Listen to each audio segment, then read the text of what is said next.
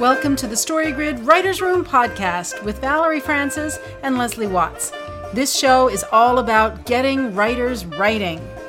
There's a story inside of you that's trying to get out, and even though you love this stuff, sometimes it feels like you're banging your head against the wall.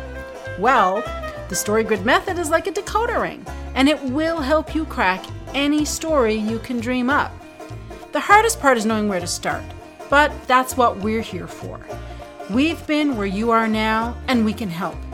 Here on the show, we'll give you a practical approach to the StoryGrid method so that you can put it to work. If you want to crack the story code, roll up your sleeves, and let's get started.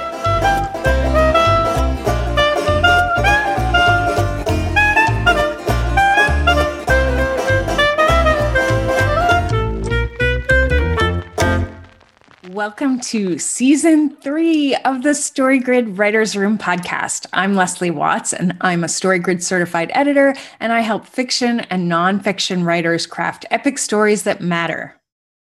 And I'm Valerie Francis. I am also a StoryGrid certified editor, and I'm also a writer, and I specialize in stories by, for, and about women. So Valerie, as we did last season, we'll be doing a macro study of a novel this season, Season 3. But this time we're analyzing my pick. It's a little different from Gone Girl. I've chosen A Wizard of Earthsea, which is the 1968 fantasy novel by Ursula K. Le Guin. So we're going to take 6 weeks to do a deep analysis of this well-loved story. Now, why did I choose A Wizard of Earthsea? Well, lots of reasons, but I'm going to focus on 3 here. I'm continuing my study of point of view. You will either be excited about that or totally annoyed and bored, but I'm focusing on multiple examples of the same point of view so I can get a really good sample. What do these point of view choices do? What effects do they create? That kind of thing. So Le Guin chose editorial omniscient for this story, and it's a really tough point of view to use. So it's going to be fun to crack that open and see what's happening there. The other thing is that we're still unpacking the Heroic Journey 2.0 that we got in a massive download during Sean's seminar back in September. Now, fantasy stories like A Wizard of Earthsea have these mythic components baked in. And this one is actually pretty short by epic fantasy standards. So I didn't mind asking you to read it, Valerie. As opposed to Gone Girl, which is 170,000 words, and I never even considered whether it was too long to ask you to read. Well, no. Instead of the Stormlight Archive, which is massive, right? 1,000 pages, more than 1,000 pages. All right. So then the other thing is that this is a personal masterwork for me.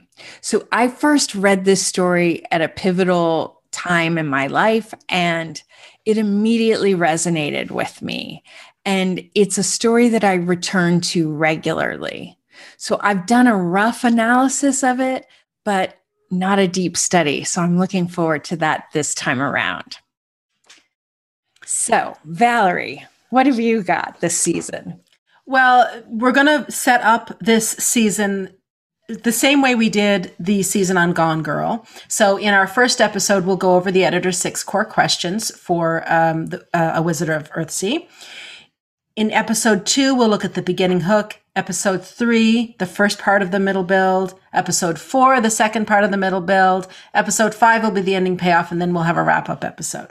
So I am anticipating that we're going to run into the same thing we did in Gone Girl, which is we're going to have more to say than time to say it in. So I'm going to try and, as I present each week, stay as focused as possible on the topics that I'm currently studying. So in my personal study, I'm continuing to work on narrative drive, of course. I think I'll work on that till the day I die. It's a big topic. I'm looking at scene structure and scene, as part of that, scene type. I'm particularly interested in opening chapters right now and how the beginning of a story and the end of a story rhyme. So those are the big categories that I'll be looking at as we study this novel to see what Ursula K. Le Guin has to teach me. Excellent. I can't wait to see what you have to teach me, all of us. Okay, so we're going to be taking a break from recording so that we can analyze the novel, so that we can get our thoughts together. We will return on March 10 with episode 1 of season 3, and we'll go over the editor's 6 core questions of A Wizard of Earthsea. So that gives us time to prepare, and it gives you an opportunity to grab a copy of the novel and read.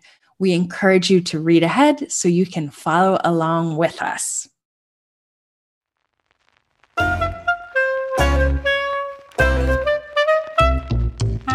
And that wraps it up for this week. Remember, if you want to become a better writer, you've got to write, and you've got to read.